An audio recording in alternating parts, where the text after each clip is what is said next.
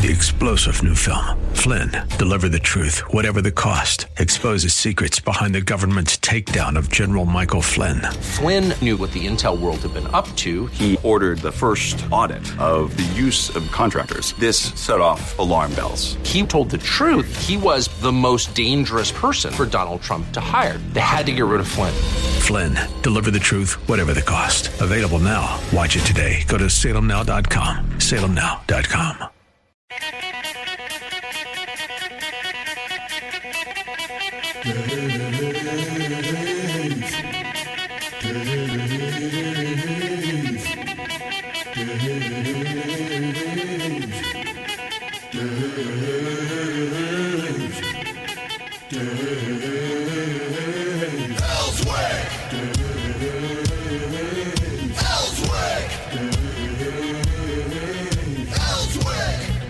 All right, Tuesday.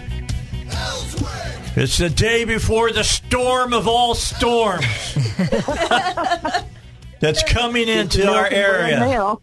I mean, I swear that if I wanted to do a 2-hour show about what people are talking about today, the storm. The storm. That's all I'm hearing about, the storm. Summertime today. Possible, yeah. Possible, what are they saying, 1/10 of an inch to perhaps 1/4 of an inch of ice. Perhaps. That's the big word. Perhaps. They don't know for sure. Right. And then a dusting of snow. So you're going to look like a jelly donut. What can I tell you? All right, think about that. It's not bad. It won't be terrible.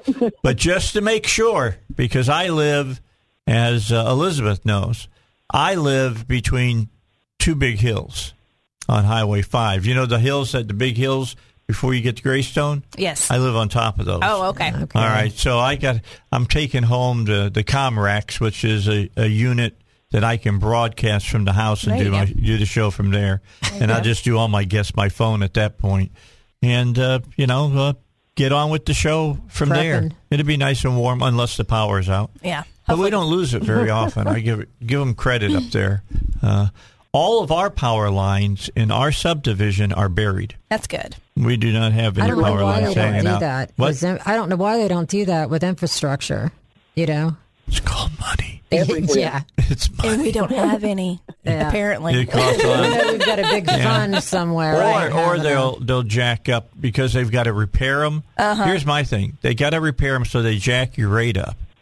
All right, then they get them repaired and they bring your rate down. Leave the rate up, take that money, put it in savings, and slowly bury all the lines. Yeah. Right. That only makes sense. All those hurricane places that have hurricanes and everything. The lines are in the ground. Yeah. Absolutely. So it makes you wonder. Maybe they'll do any money in that new infrastructure bill for that? Yeah. They got all this money supposed to be doing infrastructure. Mm-hmm. Okay. They're working on equity, Elizabeth. Yeah. That's what's happening. I agree. Yeah, that's the way they'll look at it. That's the way they'll do it. All right. So I wanted to start off with a topic we talked about yesterday, and I wanted to get your all's perspective on this since you're females. Okay. And that is this guy at Penn who 2 years ago was swimming with the men's team and now is swimming with the women's team and is blowing up all the records and winning all the races. He lost one the other day, but he threw it. He even admitted, I threw the race. He gave it up. I let the other person win. You look at this swimmer, and let me tell you, he looks like a woman swimmer if you consider, what year was it that the Chinese were doing all the steroids with the with the women? Does everybody remember that? I don't remember. I mean, they all walked out, looked like a bunch of men out there. They all had mustaches. Oh my God! Yeah, and they like blew up the competition, and that's why you can't do steroids and stuff now in the Olympics. But anyway, in the Olympics. Yeah. So anyway, this guy looks like that. He's got really broad shoulders and the whole 9 yards. And I don't care if he's got testosterone or not. Just his physique tells me he has a big-time advantage over a typical woman swimmer. Right. So it came out. The women now are starting to talk on the team and starting to talk out loud. Don't blame them. And are saying, hey, this guy hasn't had any surgery. He's not trying to transition, physically. So he's got all of his manly attributes. See, Heidi, that's a nice way of saying it, isn't it? Attributes. I'm looking at that's manly attributes. That's much better than what I said yesterday, right? Not twigs and berries. She's just shaking her head at me. She don't want to talk to me about it. Not twigs and berries. She got mad at me yesterday, and rightly so. I said something that I wouldn't. I didn't say it on the air. She said, "Don't say that on the air," and I did. So you got Heidi back there. That's why I got a producer. But anyway, bottom line, he still looks like a guy. He's dressing with the women, and then he told the women that he was still drawn to them sexually. That's just disgusting. I didn't He's a hear that lesbian. part. What now? He identifies as a lesbian. He must be a lesbian. Obviously. That's all I can figure. But the bottom line is, Aren't most men?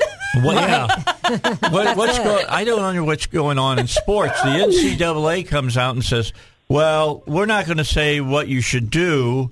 What we'll say is if you're part of one of the sports federations, swimming, gymnastics and all, you guys come up and say who these people are and how they're supposed to compete and all of that.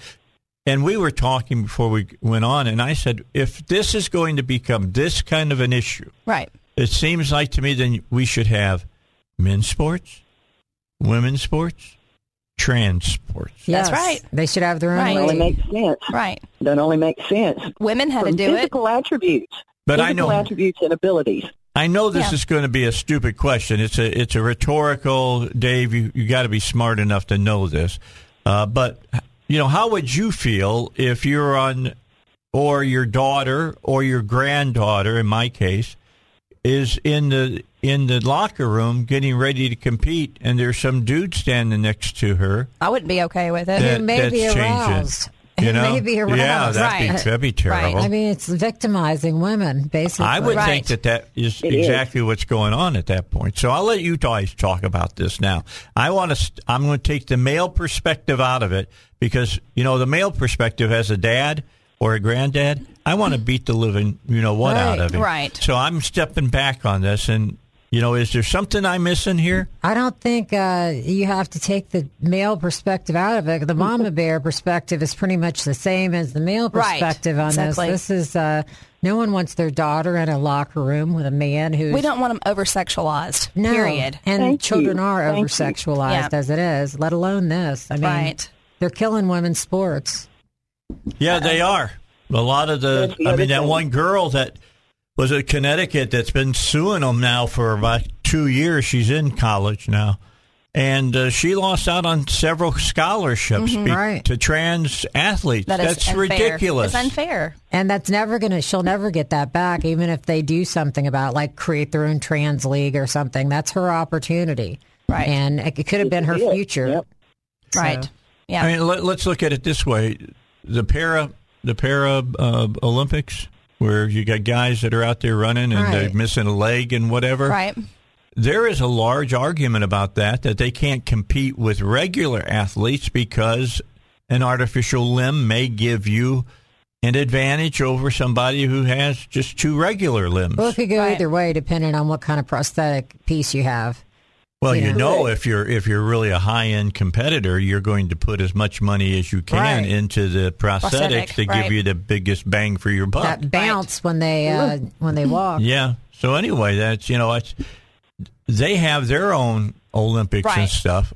Why can't this be done with transsexuals? Well, they need to do that. We're at the point if we're going to accept this as. If we have to, I don't know if it's really being accepted or that the media just does not report heavily on the people that are being really affected by this, and they don't want their story at all. A woman cannot physically compete against a man. I mean, that's the reason why we carry guns, right? So we have the great equalizer. Right, and I mean, it's just but that's why they have men and women's sports, is because men. Just genetically, and it's not just testosterone. No. It's, how much muscle you're going to have, how big your skeleton is, the whole 9 yards. You just can't compete against a man. A woman cannot. It doesn't matter how strong you are. You just physically cannot compete against a man. No. I mean, and especially athletes, someone who's training. I mean, there might be the random random. The outliner, as we like to say now. Yeah. Sure. The outliner here and there, but men are predisposed to be the protectors and the ones that have the upper body strength, and that's their job basically. That's what they were created for. Biologically, that's how we evolved. You're right. This is my Tim Allen answer. Yeah, that's a South Park answer too. Oh my gosh. Yeah. Well, the deal is they're taking sports, which was about competition, and, which physical thing can you do better than the next guy? That was all there was to it. But now they've made it political. Has to be woke, has to be yet another part of our society that they cram all this stuff down our throats. Equitable. It has to be equitable. And by doing that, they've totally ruined sports, and they've ruined women's sports for sure. And why do women have to take the fall? They're shut out now. Right. They're shut out now. That is so wrong.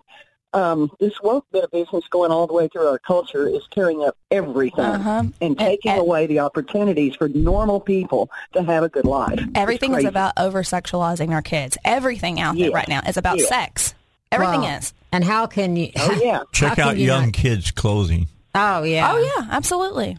Well, just look at, if you look at even some of the TikTok or this, that, and the other, the social media, you can't tell if a child's 13 or 19 at some points, and there is no, there doesn't seem to be any force that's trying to sway it the other way. Right. It seems to be promoted. You had Gay Pride Week, which I'm not homophobic by any means, but you had Gay Pride Week, and you go into Target, and they have like this whole section of gay pride.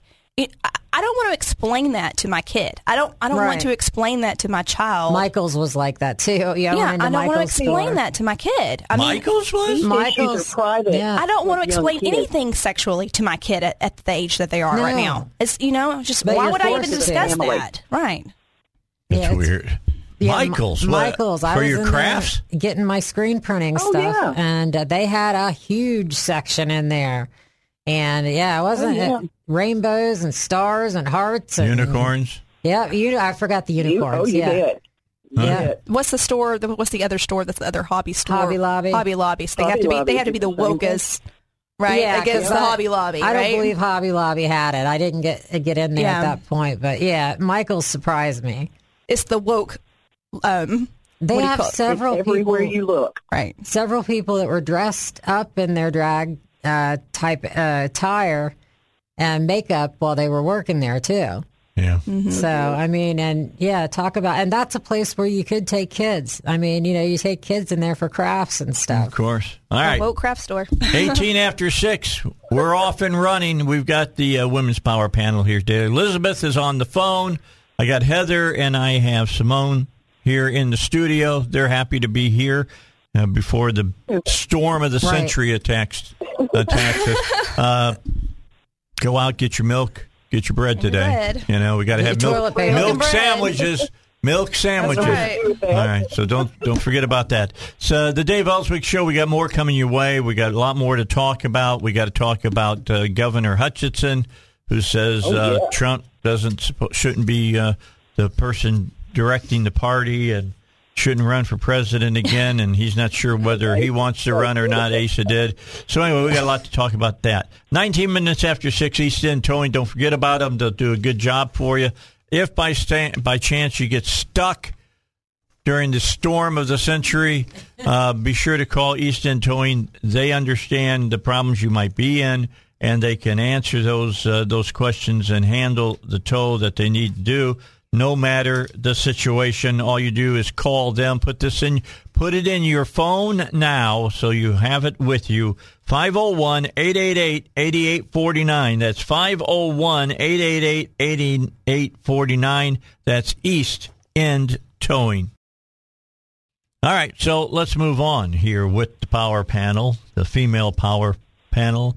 I'm treading estrogen this morning here on the Dave Elswick Show. You can handle it. I know I can handle it. I just get in touch with my female side before I come on. So bottom line, we've got, of course, Heather's here, and I've got Simone here. They're both in the studio. And hopefully next week, I got my fingers, my toes, and my eyes crossed that Elizabeth will be able to get here because they'll be able to have finished your car. Are they moving forward on this? There hasn't been any action in about a week. Oh, no. I don't know what's going on. It just seems like it's worse than Christmas. It's taking forever. Oh, is it the problem being that they're having problems getting the parts still? No, it was that by the time, the guy's got apparently all kinds of cars that are backed up with the work because he can't get the parts. And so he can't get some cars out of the shop in order to get other cars in the shop. Right. And anyway, mine finally got moved into the shop, which is one step forward, and I don't know where we're at. Okay, well, maybe there'll be... Yeah, I told everybody the story about how I rolled back in my daughter's car because of this stupid transmission the Ford Focus has in it, and they're not making that transmission anymore because it literally becomes like a manual when you stop and goes into neutral. Really? Yeah, and your car will immediately roll back if you take your foot off of the brake. I didn't know that, and I rolled back a little bit and hit a pickup truck. Oh, no. Didn't bother the pickup truck at all. I mean, I didn't hit this guy hardly at all, but it cracked the rear bumper all the way across. Yep. Wow. And so I'm trying to get it fixed. Well, we finally had to go to Ford to get the bumper. That's money. The core that you need. Yeah, it's $560. Yeah. So anyway, I ordered it, and it hasn't arrived yet. So I'm calling the person who's doing the body work every day saying, did it arrive? Did it arrive? Did it arrive? I know he's getting tired of hearing from me. But we want to get that bumper fixed, so I'm going to call him today and ask him. And then on top of that, you got this cold weather coming in and the ice supposedly coming in, and that's going to screw things up again. I'm really thinking that it's going to be next week before he even gets to it. Yeah. I'm worried about that. I did get some good news yesterday, though, Elizabeth. You know that I had problems with my roof. I talked about this Monday, yesterday, and PI Roofing came out with my insurance appraiser. They walked up on the roof and everything, and they got down. The appraiser came up to me and said, Mr. Elswick, we'll take care of this, and we're going to put a new roof on your house. Thank you very much. Good. So that's good. I got to pay. I got to pay the deductible, which I'm all right with that. Yeah, but I told them that's why I signed up for the insurance. Yeah. So, but the rest of the roof goes in. Getting the whole roof done is about $13,000. Yeah, that's a chunk. And they're basically going to take care of it, except for the $1,000 deductible. And I walked into the house, and Linda was sitting there. She goes, "Well, what's the damage?" And I said, "It's good."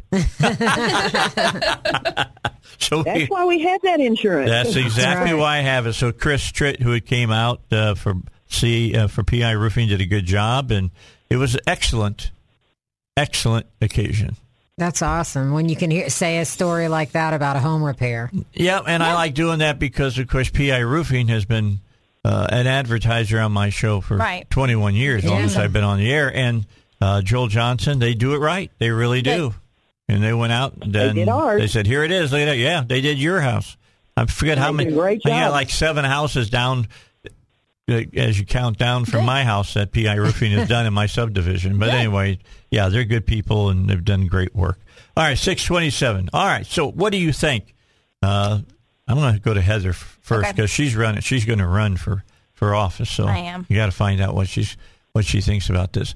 The governor, the head of the Governors Association, which by just a strange occurrence, if you didn't know, is the governor of Arkansas, Asa Hutchinson, made the statement over the weekend on one of the Talking Head shows, I do believe, that he did not believe that Trump should be the leader of the Republican Party. Also, I'm pretty sure that he said he didn't think he should run again for president. And then when asked if he was going to run for president, played shuck and jive. He started tap dancing and wouldn't give a direct answer. So yeah. So let me, Elizabeth, I'll come back to you. I know what you're going to say anyway. Let me start off with Heather. Heather, go ahead. I agree, but I don't agree. Okay. In some sense, I don't think Trump should run for president again. Okay. I know that's probably not a very popular opinion, but I think Trump is stronger, probably running the Republican Party. Behind the scenes, yeah, behind the scenes. Now, as far as Asa, now this is probably going to get me a primary opponent, but I think that man lives in a glass bubble. I think he is so out of touch as to what's going on in Arkansas. I really, truly do. I'm out and I'm all over the state and I'm talking to people. And what he comes about and what he says is just so irrelevant and out of touch. I think he's just out of touch with what's going on in Arkansas. So, I think most people in Arkansas would like to see Trump run or would like to see Trump in power over the Republican Party. But I mean, that's just my opinion on what I think. What do you think? What do you think, Simone? Yeah. I've kind of got the same feeling you do about it. I'm a Trumper, and I would love to see him in office. The only problem is, I think if he ran, it would energize every leftist you could think of to come out, and it would cause more problems if we could. So I would love to see Trump as our president right now, but I think him running with and making sure, holding people accountable to America First policies and putting people in there that he supports, that we can support, that he's vetted, would be almost the best bet. And I hate to say it because I want Trump to run, but I don't want Trump to run. Okay. Yeah. I understand. All right. We'll come back. We'll find out what Elizabeth has to say. But I got the news that I got to go to. And if I don't, people get upset with me. So we'll take a break and then we'll come back and talk more. Hey, don't forget about what David Lucas is doing over at David Lucas Financial. He understands that we've got inflation and we've got the whole thing about out-of-control government spending, which is, spurring on the inflation. You got political unrest going on in the country. You've got a decline of the U.S. dollar, and that's why you and probably a lot of your friends that have a little bit of a nest egg are looking at gold and silver, and maybe you'd never even looked at it before because you didn't think you needed anything in your portfolio about it. But if you're going to, know that it's a different kind of animal. It's not like when you're talking stocks and bonds. So if you want to know how to invest in gold and silver, then the best thing to do is to get a hold of David Lucas Financial. And you can learn how silver and gold could help you protect your assets, your IRA, your 401k, and your hard-earned savings just by calling 501-222-3315. David Lucas Financial works with one of the only regulated and licensed national wholesalers in the country, so you can get direct prices from dealers that you can trust. Again, the number is 501-222-3315. That's 501-222-3315. Investment advisory services offered through David Lucas Financial, an Arkansas registered investment advisor. And, if you're wondering, did I happen to win the Powerball last night? I'm on the air talking to you this morning, right? Right. Yeah, that probably lets you in on it, to be honest. All right. So, Elizabeth, I wanted to pick up with you your thoughts on Asa. Well, I'm right with them. I agree. I would love to see him be president again, and I've been concerned from the beginning when the 2020 election happened the way it did. What's going to happen even if we were able to put Mr. Trump back in office next time? What happens after that? Is he the only one that can, is he the be-all and end-all? What happens after that? We need a deep bench, and he's a kingmaker. Right. Yeah. So I'm wondering if that isn't the better way to go. Yeah. And I think he might even have, as I think, Simone, you were saying, he may have more power that way. We all know what's going to happen the minute he decides to run. They're going to come out in 100 times more than they've come out after him before. Right. And that's such a distraction and such a waste. Right. Well, he will suck all the oxygen out of the room. There's no doubt about that. Yeah. And I don't want him to bash the other candidates that are good. Trump can be a little hard sometimes, and there's other candidates that are out there like Tom Cotton, who I admire, and he can DeSantis. Be rough. Yeah. There's a lot of other people that are out there that I think would make a good president. So that's what I'm saying about the deep bench. We need to look at, and frankly, the younger groups. Right. Yeah. We don't need another 80-year-old president. Mr. Trump has more energy at his age than anyone I know, and he will continue to do so, I believe, because he is in very good health, and he takes very good care of his mental attitude. However, we need a deep bench. We need a deep bench. Let's get to work on it. Yeah, and let me just throw this aside in here that if you're really thinking that I would make a great president, you need to vote for me this time, because when the election comes up, I'll be 71, and that's about the max that you should be to run for president. I think you should. I think you should. I think you should run for president. You'd probably get more votes than Asa. No. That's not saying much. I'm sorry. It's not saying much. I hope he does. He is so out of touch. By the way, before we go any further, let me tell everybody, I've gotten some sponsors. We are very thankful to the people who are going to get behind the 101.1 FM, The Answer town hall meetings that will be coming up in March and in April. And you'll be able to see all the candidates for Secretary of State on the same stage, for Arkansas Attorney General on the same stage, and as well Lieutenant Governor. Now, we're going to have a town hall for Sarah, but it's going to be a little bit different just because she doesn't really have anybody that's challenging her in the primary. She's contemplating doing the town hall, but she'll have questions and things of that nature. We're going to hold all of this over at Agape Church for each one. We're going to charge $10 for some people to come in. I don't think that's a big deal. I think $10 is relatively cheap, because we're going to have to put together all of the sound equipment and all the other things that go together to make this possible. Events don't come free. Yeah, and keep listening, because I'm going to give you the opportunity that when you're at home, you can video record your question for the town hall, send it to us. We can load it up then.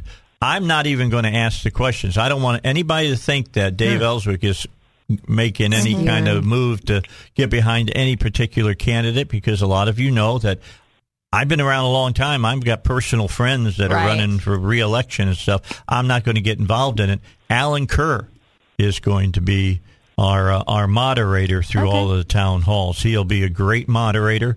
So I'll bring it up. I'll tell you when it's going to be. We're going to start, I believe, on March the 10th, and then it'll be every other week. There'll be a different town hall. That's going to be neat. That we're going to have. Well, I've always said that it came down to you got to know the candidates. Right. Well, for the Republicans, there weren't that many people. When I first got here, not that many of them were running. So you got behind the ones that were there. Now we have such a deep bench that now you got really good Republicans running in every office. Right. Now you got to pick the cream of the crop. I know. And see, this is what we talked about last week. When there's more than one Republican running in a primary, gosh, even if the person in the office has already served, there's got a challenger a lot of times right now.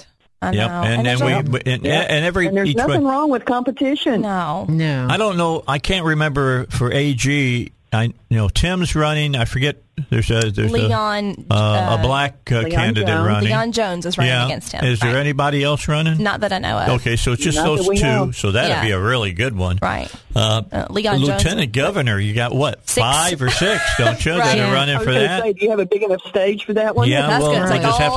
I just have to go back in the closet and blow the dirt off of the mic, some of the microphones we got, so we'll have enough mics. And then the Secretary of State starting to heat up. Right. We have 2 right now. Eddie Joe Williams is running. Oh, gosh, yes. And so, and of course, Thurston is rerunning for the position. That may be a horse race. In that race. So this is at the Agape Church here in Little Rock. The Agape Church here in Little Rock. That's where it's going to be. Okay. The Family Life Center for most of them that holds about 350 people. We figure that if we need more, we can move to the sanctuary. Holds pretty close to 3,000. So, nice. I would love to see 3,000 at each one of them. Yeah. That would be fantastic as far as I'm concerned. So, I like this idea. I'm excited about it, and then we'll do it again for the general. Okay. as well. But what's held us back is, number one, this is going to be really the first year we've had this type of run. And secondly, this is the first time that I've got several businesses that are sponsoring on this, and that's great. So we'll tell you who all those businesses are here in the near future. You'll be hearing. You'll start next week. You're going to start hearing the commercials for it. Okay. Just know it's coming. Okay. But I'm That's really great. excited because this is the stuff that I've been working towards for 21 years. I like it. Yeah. I like this so I'm idea. excited about Change it. it over. Change it over. Let's get it. Let's get to some real. Instead of voting for your best buddy, Right. let's vote for the best candidate. Yeah, get to know who Let's they look are. at issues, not people. Yeah. I mean, it's not Absolutely. about- I like the guy a lot, and I like the color of the tie, and he's really friendly. He's a nice person. And he's got an R in front of his name. And he's got a great haircut. I Yeah, mean, come yeah. on, man. Yeah. Great that, smile. That don't look just like great clips. That looks like maybe something else. Yeah, he kissed Now, some I babies. get great clips. I mean, what can I tell you? It's not hard to cut my hair. They just get out the buzzer and run it over my Yeah. head. That's all they do for me. But yeah, it's going to be fun. We're looking forward to it, and we'll bring you up to date on It's gonna be a all big of it. event. Yeah. So you're going to have your congressman. Heidi's all excited because it means lots of overtime for her. Yeah. So this is going to be. Yeah, I'm sure. Are these going to be your congressmen and your U.S. senators as well? I'm not going to be doing that this time. Well, I'll tell you what. I think if enough people would say, yeah, we want to have that happen, then maybe we can look at I'd it. love to see the second district congressperson. Yes, I would No too. challenges. Maybe we can make that happen. I think you would draw a big crowd. Oh, by I'm having sure that. there would be a big Oh, I think you would. a big audience all Yeah. the way around for Right. that. So anyway, just keep your ears open. Be listening to the station. You should be locked in here at 101.1. I mean, if you want to know what's going on in the election and the issues, there's no other station here in Little Rock that talks about them like we do. So that's Right. I mean, I'm not just blowing my horn on that. I've been doing that No for joke, as 21 Biden years. would say. No joke, man. Yeah, there you go. Absolutely. No joke on it. Okay, it's 6:45. I've talked about PI Roofing already. It's time for me to talk about them again because they're an advertiser of the show, but they do their job. They do what they're supposed to do. They do it right. Joel Johnson's team was at my house. I've always told you that if you're looking to have the new roof put on, what they do is they meet with your insurance company and show them all the different areas, the problems that there are on your roof, and go over it. You know, I'm getting a whole new roof, the whole 9 yards. The little things that spin around on top of your roof and all that's getting replaced. So I'm excited. All I got to do is pay the deductible, which I agreed to when I took the insurance. And the price of the insurance was X, Y, and Z with $1,000 deductible, and that's what I did. And Chris Twitt came out and surveyed it last week before last, and then I called Alan Kerr, who's my insurance salesman, and he got in touch with Safeco, who I found out is owned by Liberty Mutual. And no, I'm really upset about one thing. They didn't show up with the Limu. All right, the Limu was not there. He didn't have his sunglasses on, and he was not at my house. I was upset. so disappointed. I wanted the Limu. Emu the Limu. I wanted or Limu the Emu or whatever that goes. He wasn't there. But the bottom line is that we agreed on the price. PI Roofing agreed on the price. Now they got to do the official paperwork, and I don't know when they're going to start. Lord knows, if they got the, all the materials they need with the way that materials go. But they'll be starting on it soon, and I'm looking forward to it. That's PI Roofing, 707-3551, or you can visit them online as well at piroofing.com. All right, so out in California, are you either one of you hoping, or Elizabeth, are you hoping to go to the Super Bowl? Not this year. Okay, I just was Saving my wondering, because pennies. if you do, you got to go in an N95 mask. Come on. Everybody's got to be masked at the Super Bowl. So stupid. And you have to prove that you've been vaccinated, and you have to show that I think you had a test within 72 hours. Wow. And come on. Oh yeah, all of this is necessary to go to the Super Bowl. How are they going to do this to 73,000 people? That's going to be very interesting. I don't think they're going to be able to do it. But the bottom line is, Newsom was at the NFC Championship game and showed him. He had pictures on Instagram and stuff of him and Magic. Yeah. Neither of them wearing masks. And when they asked him about it, he says, "Well, when they asked for me to take a picture, I lower it so they could take the picture with me out me having, and when I was taking a sip of water." Well, the guy, for the life of me, this guy's supposed to be really smart, but he is as dumb as a pile of bricks. Yeah. He told the media that's all. He took it down just for the picture and blah.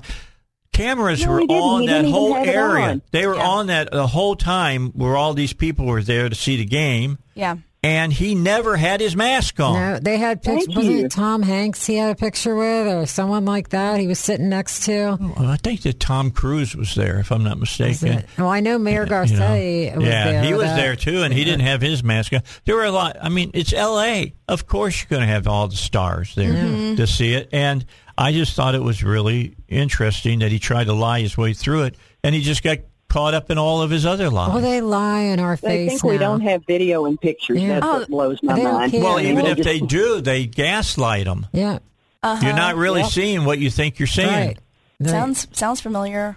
Sounds familiar what's going on in the state with our governor. He likes to do that, too. Thank you. He wants everybody else masked, but then he shows up to Bentonville at a basketball game not wearing a mask. With no mask. Yep. Wow. But he wants you how they know that they do not work. And they're using this for a different reason. It has nothing to do with medical. And he wants Bentonville School District to challenge the parents in a lawsuit. So they will be going to the Supreme Court in 2 months because ASA wants them, the school board, the school district, to challenge the parents over the temporary restraining order that they won. Yeah, what a lovely governor we have. Yeah. So. Yeah. Well, not for much longer. We got until he's gone. And he's got a year. We got another one coming up. Yeah. We got another one coming up. Right. There's all we know nothing about. Right. There's pictures all over Facebook, too, of him. And I won't name the other elected officials, but they're at this Chico Elementary a few months ago. Every kid in front of them is sitting there with a mask on, but not one of the adults behind them have a mask on. So mask the kids have to have it on. Mask for thee and not for me. Yeah. So. Conway Schools instituted them again until February 4th. School board is meeting tonight at 6 p.m. in Conway. To see if they go any further. Hey, at least you can have a school board meeting. In Little Rock School District, we showed up for their school board meeting last week, and they wouldn't even let us in the building, even with a mask on. They didn't leave you in the building? Mm-hmm. They will not let us in the building. Why? Because it's Little Rock School District and rules don't apply to them. And also, they made a motion. Whoa, how did they keep you out? By security. They wouldn't let us in. But they didn't lock the doors. And you're there to attend a public meeting, and they would not let us in, Elizabeth. What was the reason they gave? Did they? Because of COVID, right? Because of COVID. Because of COVID. And then another thing is that they made a motion to not have a school board election. They're putting up 2 people for school board election. Right, 2 people on the board. That's what they're talking about tonight in Conway as well. The law currently says that most of our schools, there's 1 or 2 exemptions. Most of our school boards must reelect the entire school board after redistricting. But your school and board... these schools are choosing not to do that. Right. Well, your school board association... We're just going to do our thing. The school board association said that they don't want a mass turnover. They don't feel like everyone should be up for re-election. Oh, well, that's great. Who's the head of that organization? I'll have to look. I'll have to look and see. But, can you imagine... Send me their name and their phone number. Can you imagine they need to be on the air to talk about it. Can you imagine a legislator or a governor or a president saying, well, you know what? I just don't feel like we should have an election this year. Yeah. You don't want to I'm just going to revote myself in. They have been in power so long. These school boards have been in power so long, and these superintendents have been in power so long. And now the people that are challenging them, they're like, no, you're not going to come over here and take over. You're not going to do this. They know people are paying attention now. Right. I want to know what they're gaining from being in office is what I want to know. What are they gaining from being in power? Not just power. I think there's something else behind it. I think there's something else. Well, it's everything that comes with power, you know, connections. Well, in money. our school district, they're getting $1.1 million a year from the federal government under this ESSER program to put our kids in masks. Right. It's bribery. I know. It's bribery. It is. And, I'm looking at, we had $1 million extra dollars, and we got what kind of education out of it in the last year? How much money are we going to throw into this industry? How much money is flowing through the system into other people's checking accounts? It's money laundering, basically. Well, that's a good question. I don't see where in the world did they spend this $1.1 million. It sure wasn't toward educating our kids. Well, I know people who have websites that would be a really good story. Mm-hmm. I won't name the school district that this happened, but apparently a bunch of the school board members have construction companies. Oh. And they hired this other contracting company to come in and use the subcontractors that are the school board members, that's their business, to pretty much revamp this school. Oh, I can imagine that. There's a lot of dirty stuff going on, and I won't name the school, but, it's... Let me tell you some other dirty stuff that's going on. We all know about Hunter Biden. Right. And we know that they're starting to slowly close the loop on him. They really are. Now you've got Pelosi Jr. Right. Is finding himself in the hot water. Did you hear this? This guy's had already 5 fraud lawsuits brought against him. Slum hotel. Unbelievable. Yeah. Well, I want to see. I know there was some heat about it just a few weeks ago. The heat has got to continue, and that is there's got to be some way of stopping congressmen and senators from being able to buy stocks while they're serving in Congress, because they make money hand over fist because of insider trading. Well, people are making money off Pelosi following her. Yes. When they ranked our Congress people on who's made the most money in the last calendar year, which was 2021, the top 5 or 6 people on the list were Republicans. The number 3 person on the list was Congressman French Hill. Mm-hmm. Well, I'm going to bring that up to Congressman Hill, because that's not exactly completely true.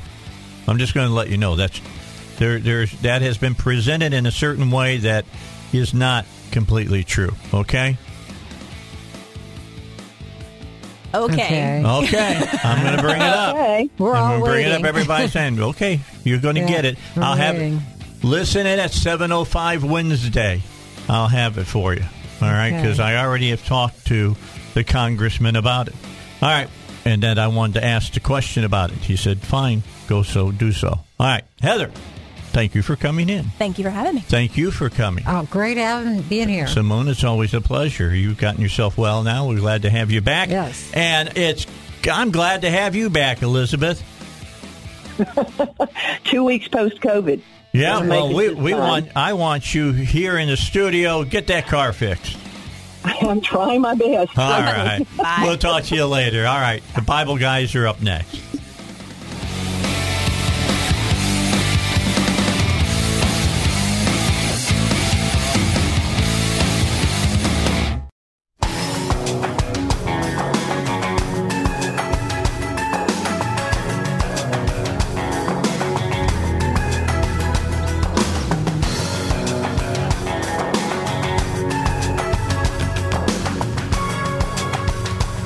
That sounds like yes. Who is this, Heidi? This is Twyla Paris, God is in Control. Oh, okay. Very cool. I thought it might have been the O'Martins. They kind of did this kind of sound at times. So interesting. All right. It is the Bible guys. They have made their way into the studio. Billy is here. Good Scott is here. Hello. And Steve is here as well. So all 3 are here, and that's a good thing, because I've had a question for a couple of weeks, and I wanted to hold it until everybody was here to answer it, because I think it's an important question. So I'm going to give them as much time as they need to hash this out. So there's some things that, 30 seconds is not enough. Mm-hmm. You need a little bit more time. In fact, when the first time this came up, Scott looked at me and said, we'll need a whole show for that. Yeah. And I said, okay. Says, Dave, you weren't able to get to my question from last week. I was wondering if you could get it tomorrow, so I'm resending it below. I'd like to ask Steve and Billy to explain what they think Paul is meaning in Galatians chapter 4, in parentheses, the whole thing. It looks to me like this chapter is in opposition to much of what Steve and Billy say, because the chapter says that physical Jerusalem is likened unto Hagar and says it's a place of bondage because of Sinai. The verse it tells us to cast out the bondwoman and is Jerusalem, and declares us not to be children of bondage in Jerusalem. I'm assuming that that's what they meant. And then, Scott, there's a final question at the end, which I'll bring up after we've taken on this very beginning of this. So let's start off. Steve, since it was directed towards you and Billy, we're going to let you guys kind of hash through this. Scott will jump in to put in his considerations as well. Galatians chapter 4. How long is the chapter? Is it very long? It's 5. Oh, the chapter is 31 verses. Yeah. Okay. Do we need to read all 31 verses? No. Okay, we don't. No, but so we do got to lay a foundation. Okay, yes. Then let's start it off, and I'll turn it over to you. So here is the answer that you've been seeking on this question. It's been asked like almost 4 weeks. So it's going to take a little bit. Okay. We really probably should spend the show on it. You need 2 or 3 weeks of teaching on it. Right. So context, background. Yep. It's this thing that we talk about all the time. What was the context? What are the words? What are the metaphors? All of that stuff has got to be taken into play when we're looking at the Scripture. We have been preconditioned in the church for roughly 1,900 years that anytime we hear the word law, that's a bad thing, or that's our first thing is law, old. It's a synonym, law, old. Yep. So now anything that we read, we automatically assume old, done away. And we think that what's going on here is that Paul is trying to say, don't do anything with regards to the law. And that's not what he's saying, because then that would put him in opposition with Jesus, who would put him in opposition with his Father, right? And Pastor Scott does a very good job making the point that in church, we teach that God taught something, Jesus taught something contrary to his Father, and then Paul come along and taught something contrary to Jesus. They all have to be in unity, or there are false prophets, right? Plain and simple. Jesus can't be Messiah. Paul could not be an apostle. It's just that simple. So we have to go back and go, what's he doing? Well, let's go back to Galatians 1. He says, hey, I was zealous for the traditions of my father. So he's laying the foundation here that says, I was zealous for the traditions of my fathers, just like you all, right? And so he's starting to tell them from the beginning that what the focus is here. And this is the part that what people miss about Galatians. The whole context of Galatians is actually very similar to the first two verses of Acts 15. Acts 15, it says that there were some of the tradition of the Pharisees that stood up and said, we must command that they be circumcised and keep all of the law of Moses. Talking about the Gentiles. Correct. All the Gentiles must be circumcised. This is all necessary for salvation. Correct. Yeah. And that's added what the to whole your thing. Faith. Yeah. Correct. And so they're laying this whole foundation of, hey, these guys got to get saved just like we did, right? And some argue that these weren't even regular Jews, that these were the converts. These are the ones who went through the whole ritual conversion, right? But that's up for debate. So the church in Acts 15, the council ruled and said the Gentiles do not have to keep the law like we do. Here's the 4 necessary things, right? Now, here's what we say that meant. That's the starting point.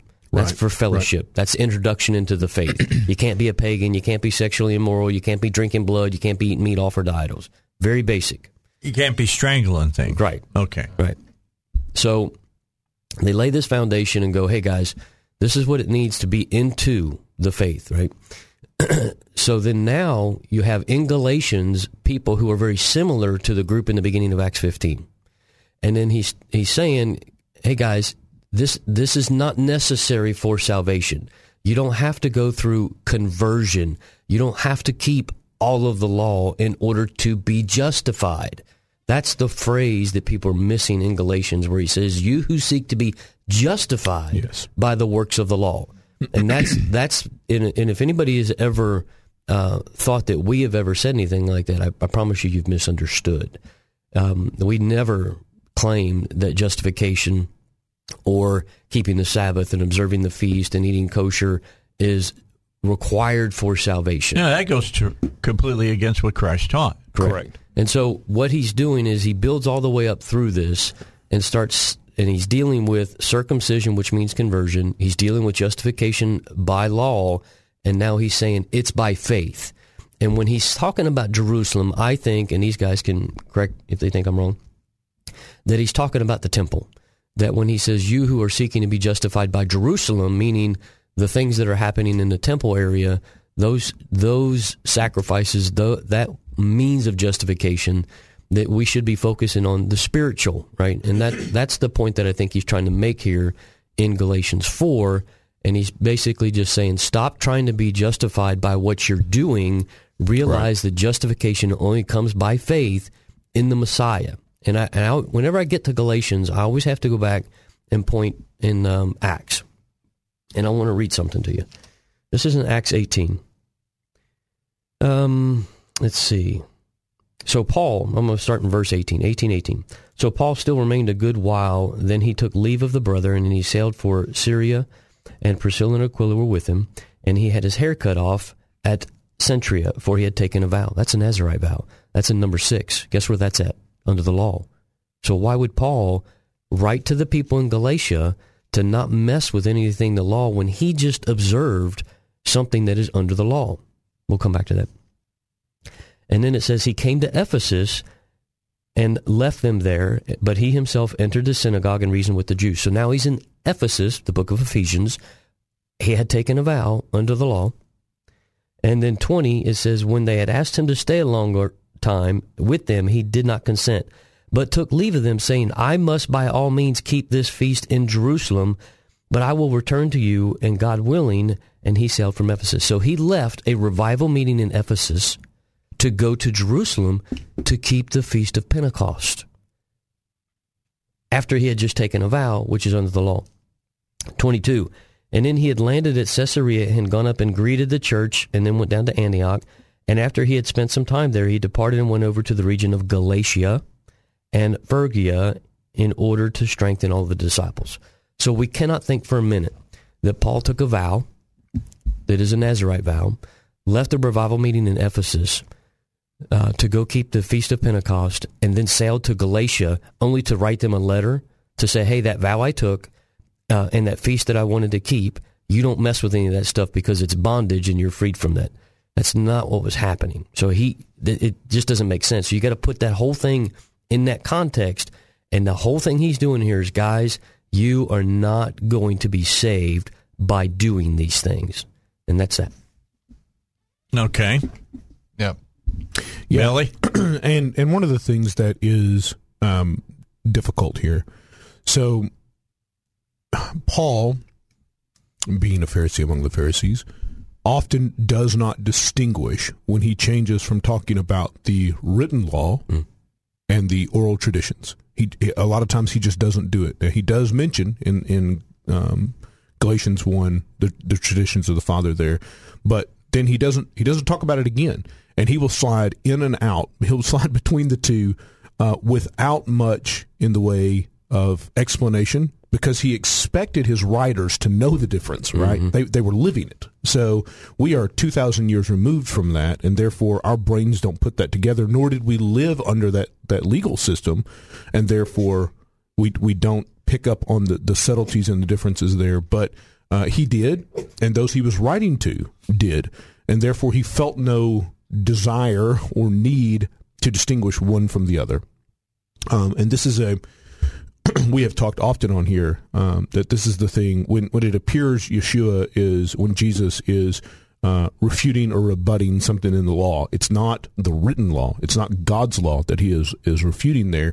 It's the traditions of the fathers. It's the laws that the Jews themselves built, what are known as fence laws, in an effort to make sure you never broke a law. They built more stringent laws to keep you away from the possibility of breaking the law. But as legal systems are wont to do, they became stricter and stricter and stricter, and placed a greater burden on the people, and Yeshua was like, absolutely not. What I gave you, and understand, we're talking about Jesus. We're talking about the author of all these things, including the law, right? Mm-hmm. I mean, he is God in the flesh. Therefore, as God, he would have been the one who handed the law to these people back at Mount Sinai and to Moses as this all comes to pass.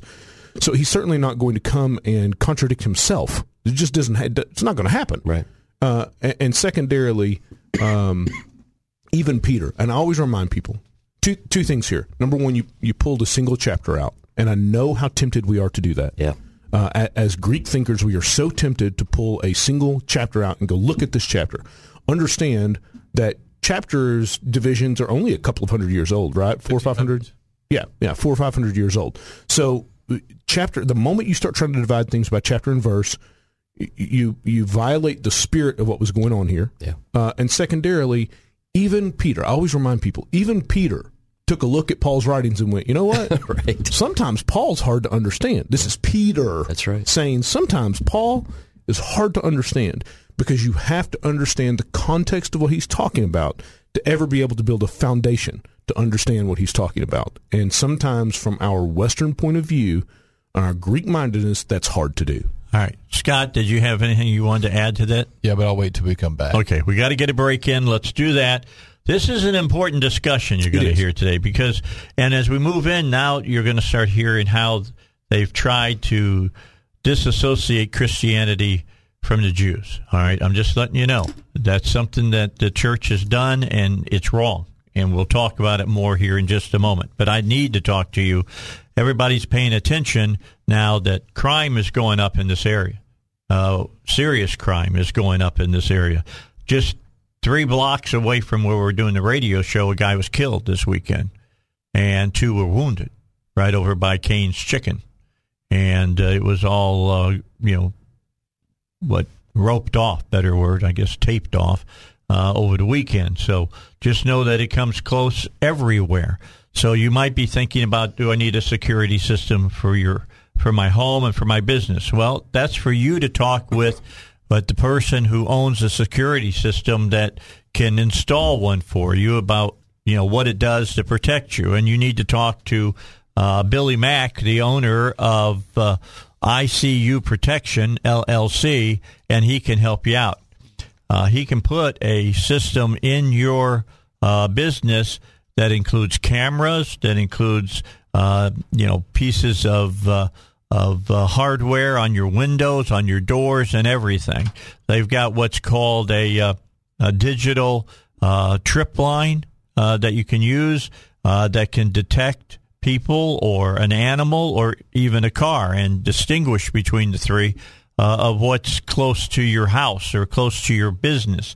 They do alarms, they do security, they do monitoring, they do cameras, and not those fuzzy cameras that you see on TV. I'm talking about 1080p cameras where you can really pay attention and you can tell people when you who they are when you see them on the cameras. You pay for the service. You don't pay for the hardware. They'll not charge you for one camera or one piece that they got to put on a window or anything.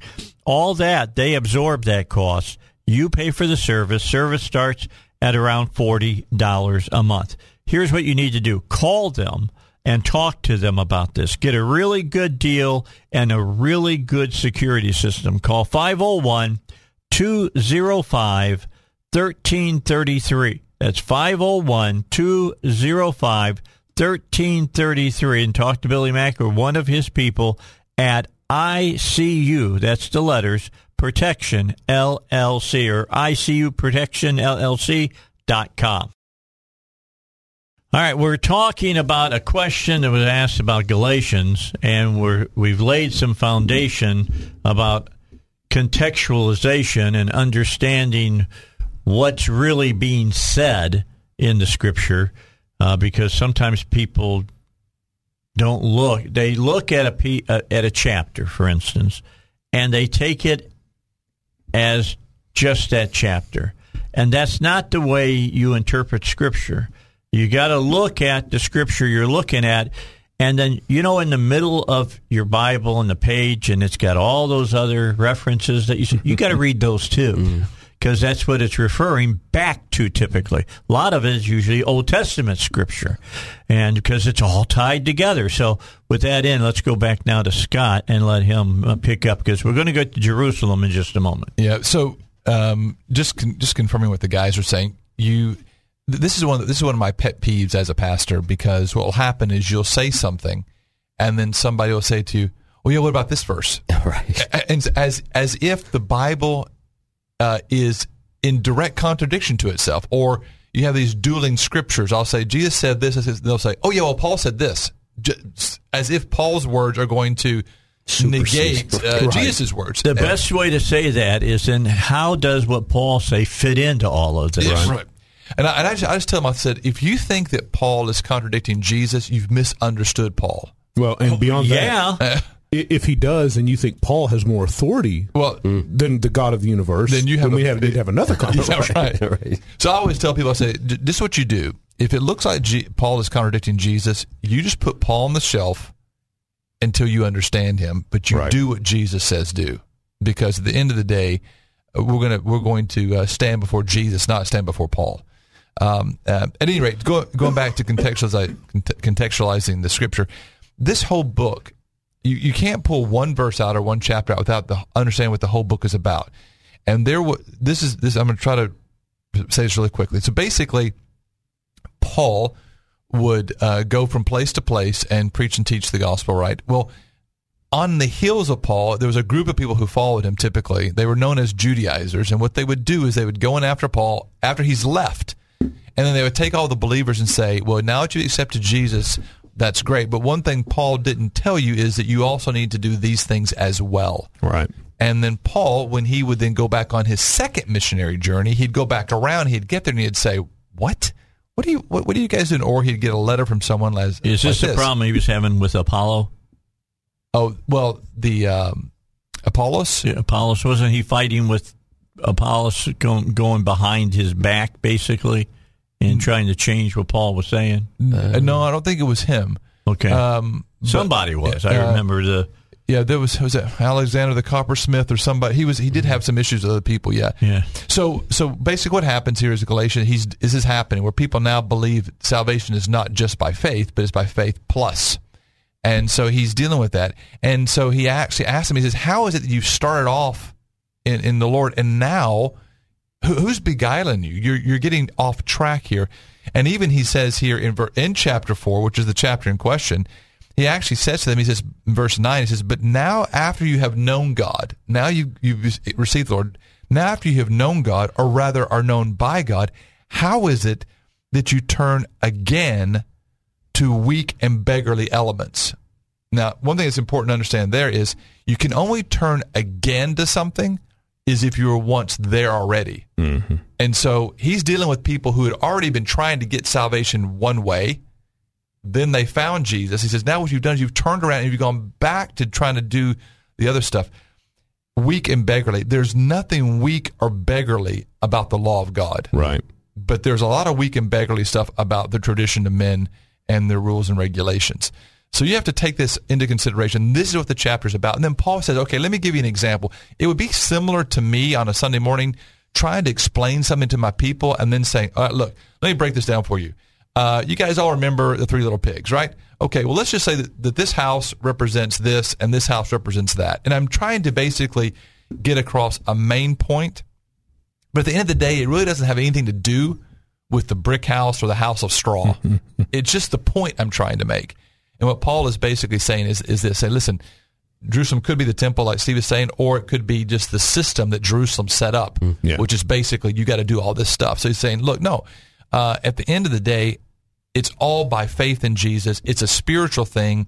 It's not a natural carnal thing as in a natural city. We're looking at a spiritual city. That's what Abraham did. He went and looked for a city whose builder and maker was God. All right. When we come back, is it all right for Agape Church to have a night celebrating Israel? Okay. All right. We're going to talk about that and other things when we return on the Dave Elswick Show. All right. Welcome back to Dave Elswick Show. Don't forget about Pat Davis. We'll tell you about him in just a moment, about buying health insurance and how you can save money and get the kind of coverage that you want.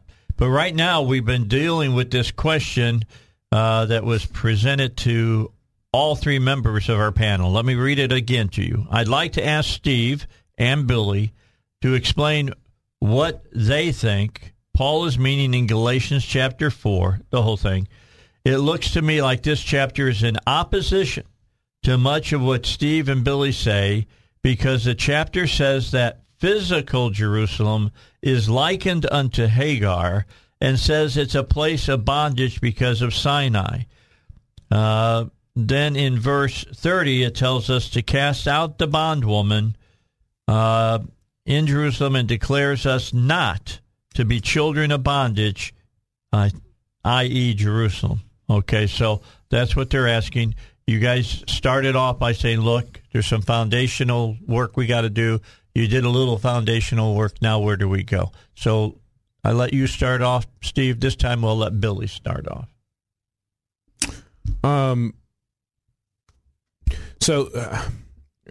Basically what we've said here is the important thing to get from this, right?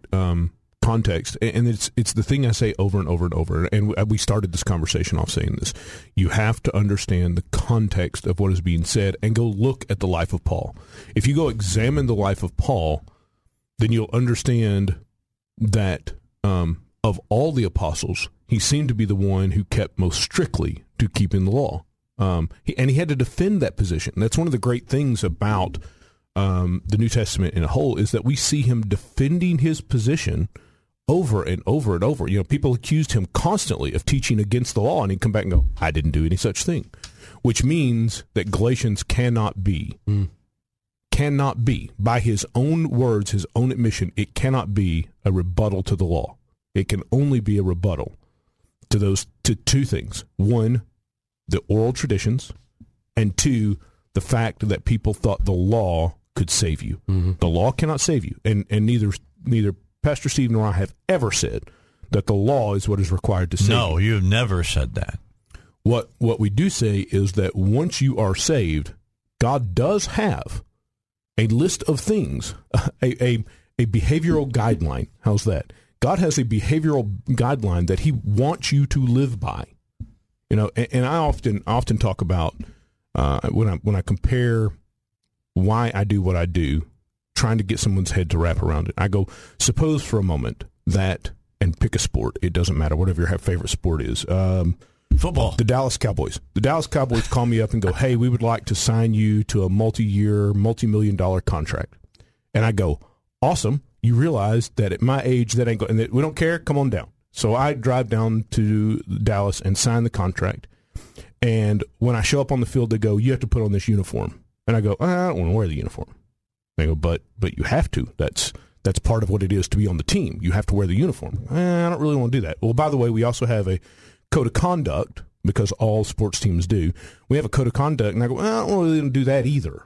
Well, but you have to. That's part of the bargain here, right? Is you will look and act like we expect you to look and act. Well, God has a similar sort of thing. He's like, look, once you come into the kingdom, now that you're here, now that you are saved, there are things that we expect. There are things that God expects you to act and look like. By the way, every Christian that I know will surrender on some portion of that. Do we not believe that murder is wrong? Mm-hmm. I mean, as a Christian, you shouldn't be out murdering people. Do we believe that adultery is wrong? Yes. Do we believe? Yes. Do we believe? Yes. The problem is we want to try to draw lines. Why do you believe it? Right. And it's because it's the what? The law. It is the law.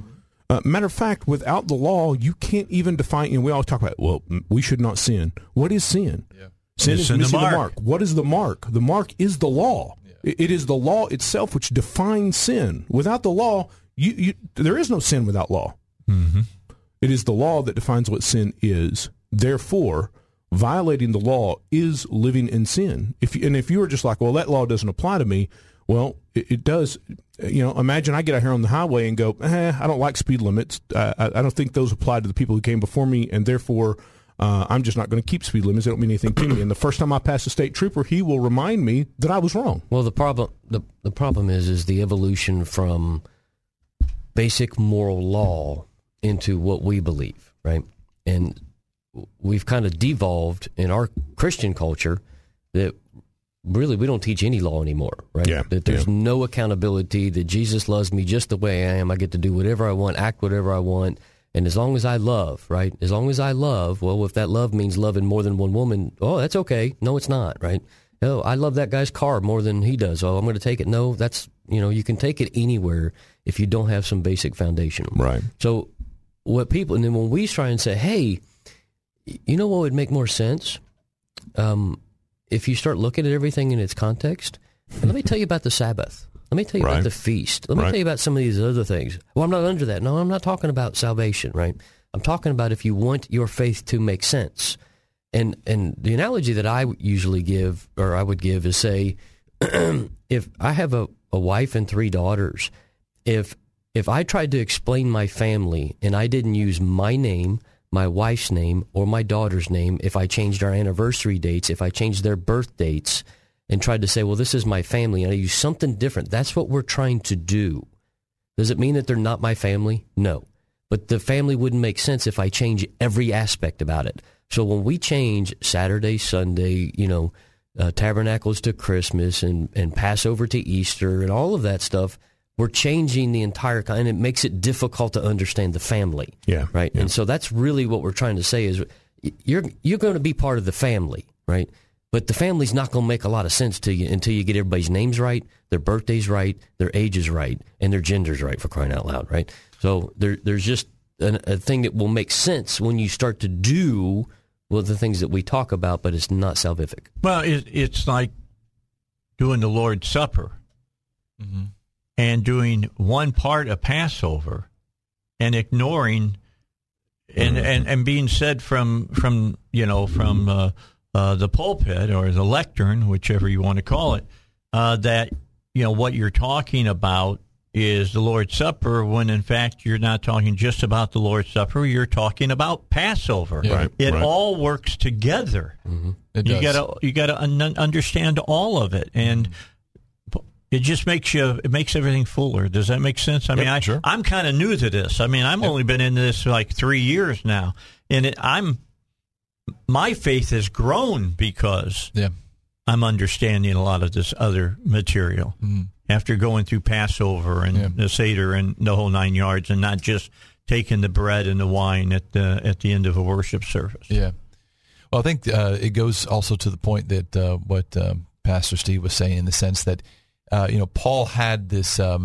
We see several examples of him through the Book of Acts doing things that were outrageously demonstrative of his belief in the need to celebrate the feast of the Lord or do things like that. So if in fact he was doing that, yet telling other people don't do that, then he's a hypocrite. Yeah. And Paul was not a hypocrite. So his life itself can't say one thing and then his letters say something else. So you can't take his letters out of the context of his life. Right. So you have to filter the letter through his life. And if you do that, what you're going to think is, well, I don't understand. I must be misunderstanding what he's saying. And that's the position you need to take at this. You shouldn't just point out one verse or one chapter and then let that then be the standard for everything you believe. If Paul in other places said things that were endorsing the law, he's not going to try and then say something completely opposite to another group of people. It all has to be contextualized, and that really cannot be underscored enough. And what Steve was saying about changing names and things like that. I've told this story before, but I'll tell it really quickly. A few years ago, I was talking to a Jewish man. We were having lunch together, and so instead of calling Jesus by his English name, I would always refer to him as Yeshua, because he's that man would understand that. And I would also use the word Messiah. And at one point, he stopped me and he asked me the question. He says, "Why do you keep doing that?" And I wasn't sure what he was talking about, so I said, "What do you mean?" He said, "Why do you keep calling Jesus Messiah? Why are you not using his last name?" And I was, "What? Last name?" He says, "Yeah. Why are you not using the word Christ?" And then I realized this man actually believes that Christ is Jesus' last name. Mm-hmm. And I thought, has the church been so poor at communicating the gospel that the people through whom Messiah came don't even know that Christ is not a name, but it's a title. It's a designator. That means Messiah. And he was completely oblivious. He thought his name was Jesus Christ as a first and last name, the son of Mr. and Mrs. Christ. And I realized, we have changed the name so much, we've changed so much that they see this as a completely and totally different animal than what it really is. Interesting that you bring that up, because we were talking about Genesis, the beginning of Genesis, last week at church, and mentioning that at the beginning, in the beginning of Genesis, it refers to God as Elohim Yahweh, or is it Yahweh Elohim, which means the creator of the universe, the Lord over us all. And that after Eve gets into her conversation with the serpent, it's only Elohim. Yahweh is out of there. A lot of people believe in, I think, Elohim, but don't believe the Yahweh part. Yeah. All right, believe there's a God, but not my God. Not in control of everything I'm doing. That's exactly right. It's important. That's important to get in grips with. All right, we got to take a break. Come back. I want to get back now to this guy goes directly to Jerusalem. All right, why? What is he? And Hagar. And everybody knows who Hagar are if you know about Abraham. So we'll talk about all of this. Again, Pat Davis wants you to know his number is 501-605-6935. You've got to get things together to buy your health insurance and save some money, 30 to 50% on any provider in the nation. You can do that. Just talk to Pat about how he does it. Ask him two questions. All right. One, do I have to pay copays? So he'll give you an answer on that. The answer is no. The other is deductible busters. You'll want to know about that as well. But you'll only find out by calling Pat Davis, 501-605-6935, or yourhealthplanman.com. That's his website, yourhealthplanman.com. All right, back with you here on Dave Elswick Show. Going to finish up this hour of the Bible, guys.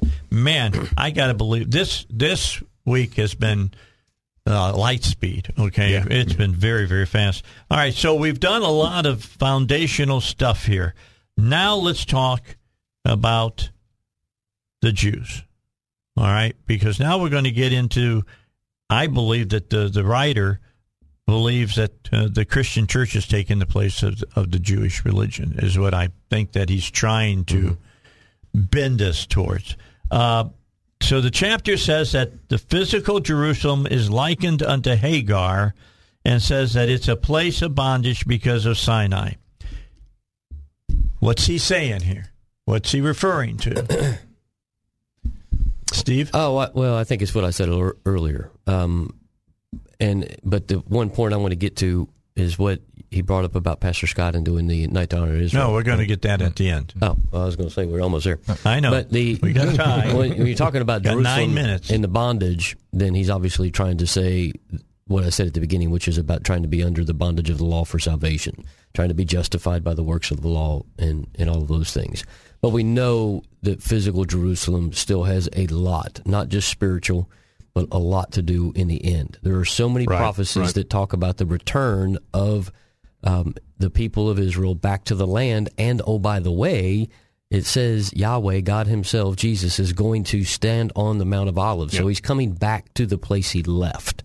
So the physical place still has a lot to do in our day, right, and in the story of God. You know, I would have thought 1948 solved this particular debate, right? Point. I mean, never in the history of the world has a nation been so utterly destroyed and then reborn, and that it can only happen by the will and plan of God. And then 67. It's like, look, God obviously desired for Israel to be a nation. By the way, Scripture is, when we talk about end-time prophecy, Scripture is full of references to Israel, physical Israel. I would have thought that God's sovereignty in bringing that nation back and sticking it right at the forefront. If you don't think Israel's at the forefront of the world, go look at news. Go look at any news where everybody in the world wants to destroy that nation. They are the thorn in the side of the world's plan to turn away from God. Yep. Cup of trembling. Yep. All right. They are the cup of trembling. I got 7 minutes left. Scott, You're going to have a night honoring Israel. That's coming up on. It's been 6th? moved. It's been moved. Oh, it has. Yeah. What is it going to be? It's the 13th. The 13th of March. March 13th okay. at 6 o'clock. Sarah Sanders will be the keynote speaker. All right. Honoring Israel, I'd like to ask you, he says, if he feels this chapter calls your efforts into question.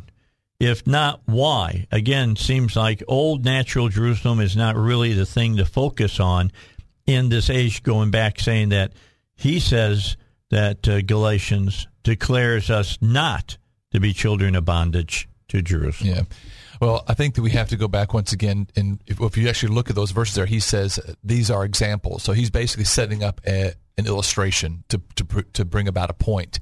I mentioned during the break there's a rabbinic way of teaching called kal v'chomer, and it means heavy and light. And Paul uses this, or not. Well, Paul does use this before. Jesus uses this when he talked about if your eye is offending you, then pluck it out. It's like basically, if something is in the small state, do it quickly before it becomes something really bad. But Jesus is not advocating plucking your eyes out. But you know what? There have been people in the past who've actually done things like this. Yeah. They've cut off members of their body because they took that as being literal. So this is a rabbinic way of teaching to illustrate a point. And Paul's point in that whole illustration is related to bondage and freedom, which is delivered by rules and regulations that Jerusalem had as opposed to heavenly Jerusalem. But I think that both the guys here made a good point. Jerusalem is still central. It's still the apple of God's eye. It's the focus, the epicenter of his attention in end time events. Jesus is still going to return to Jerusalem. He's still going to sit on the throne of David in that place. You don't have God supernaturally bringing the nation of Jerusalem back into, or the city of Jerusalem back into existence in 1967, destroying the entire Arab world in 6 days if the hand of God is not involved in doing something like that. So it is still the focus of end time events. If you want to look at what's happening biblically in the world, you look at Jerusalem. You don't look at New York. And on top of that, so and really when we say celebrate Israel, we're referring more so about the not so much a geographical area, but we're talking about celebrating the Jewish contribution to the Christian faith. And with that, it's a way for Christians to fulfill a biblical command. In Romans chapter 15, in verse 27, actually, if you read previous above this, I'll start up a little bit ahead of this, and it says, shall I come to you? For I hope to see you on my journey and be helped on my journey, helped on my way there by you. For if first I may enjoy your company for a while. Now I'm going to Jerusalem to minister to the saints. For it pleased those of Macedonia and of Achaia, that's Greece, to make a contribution, to give financially to the poor saints that are in Jerusalem. Now notice how Jerusalem is still a focus here of where Paul's going. If everything Jesus did made Jerusalem irrelevant, why does Paul keep going there all the time? But then in verse 27 it says, and it pleased them indeed, for if they, the Gentiles, are there, that being the Jews, their debtors. For if the Gentiles have been made partaker of the Jews' spiritual things, I'm putting Jews in quotations, it doesn't say it there, it's referenced. If the Gentiles have been partakers of the Jews' spiritual things, it is their duty to also minister to them out of their natural things. So Paul is saying is if the Gentiles have received anything from the Jewish people, then it becomes a duty, an obligation of the Gentiles to contribute to the Jews in natural things. So they give us spiritual things, we give them natural things. Paul was talking about a physical Jerusalem and a spiritual Jerusalem. So he's saying here, so the Gentiles have a responsibility. And the night to honor Israel is a natural way that Gentiles can fulfill their duty by making contribution to the Jewish people, and that can be through attendance and celebration. But also, we're going to take a collection because we're trying to help the people build a community in the desert area in the Negev. And every community that's built is required to have a bomb shelter within X amount of years. And we're trying to help finish the construction of that bomb shelter. We need $40,000 to complete the bomb shelter. And I'm just believing that during the course of this event, we'll see $40,000 raised, and we'll get to build a bomb shelter for this community in the Negev, in the southern part of Israel. Okay. But it says here, it is their duty. So every Gentile listening to me, if you're a Christian, you have a duty to participate. Yeah. Romans 11:17. All right, let me read that to you, where it says it's talking about us being grafted into the olive shoot, or into Judaism, into Jesus Christ. Do not be arrogant toward the branches. If you are, remember it is not you who support the root, but the root that supports you. Amen. That's important. It is. To keep in mind. Amen. All right. With that said, guys, thanks for coming in. Yes, sir. I told you we could do it in an hour, Scott. You did. We did, and it was good. It was good. We'll talk a little bit about Armageddon next week. Some people asking about that. And we had another question. I promise I'll ask that question first off in next week's show. So from Scott and from Billy and for Steve, myself, have a great day. It's the Dave Elswick Show. In all my grieving, I'm still believing you're my promised land. You're my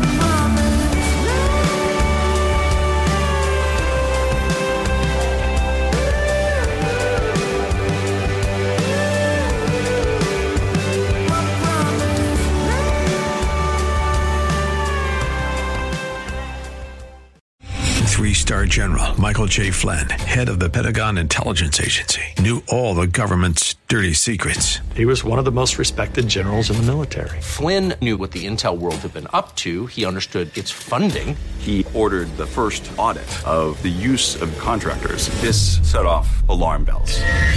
The explosive new documentary, Flynn, Deliver the Truth, Whatever the Cost, uncovers the facts behind this scandal. Flynn told the truth. He was the most dangerous person for Donald Trump to hire. I find out the worst enemy that I'm going to face in my life is right here in America. They took my assessment and they wanted me to change it. And I was like, I'm not changing it. They had to get rid of Flynn.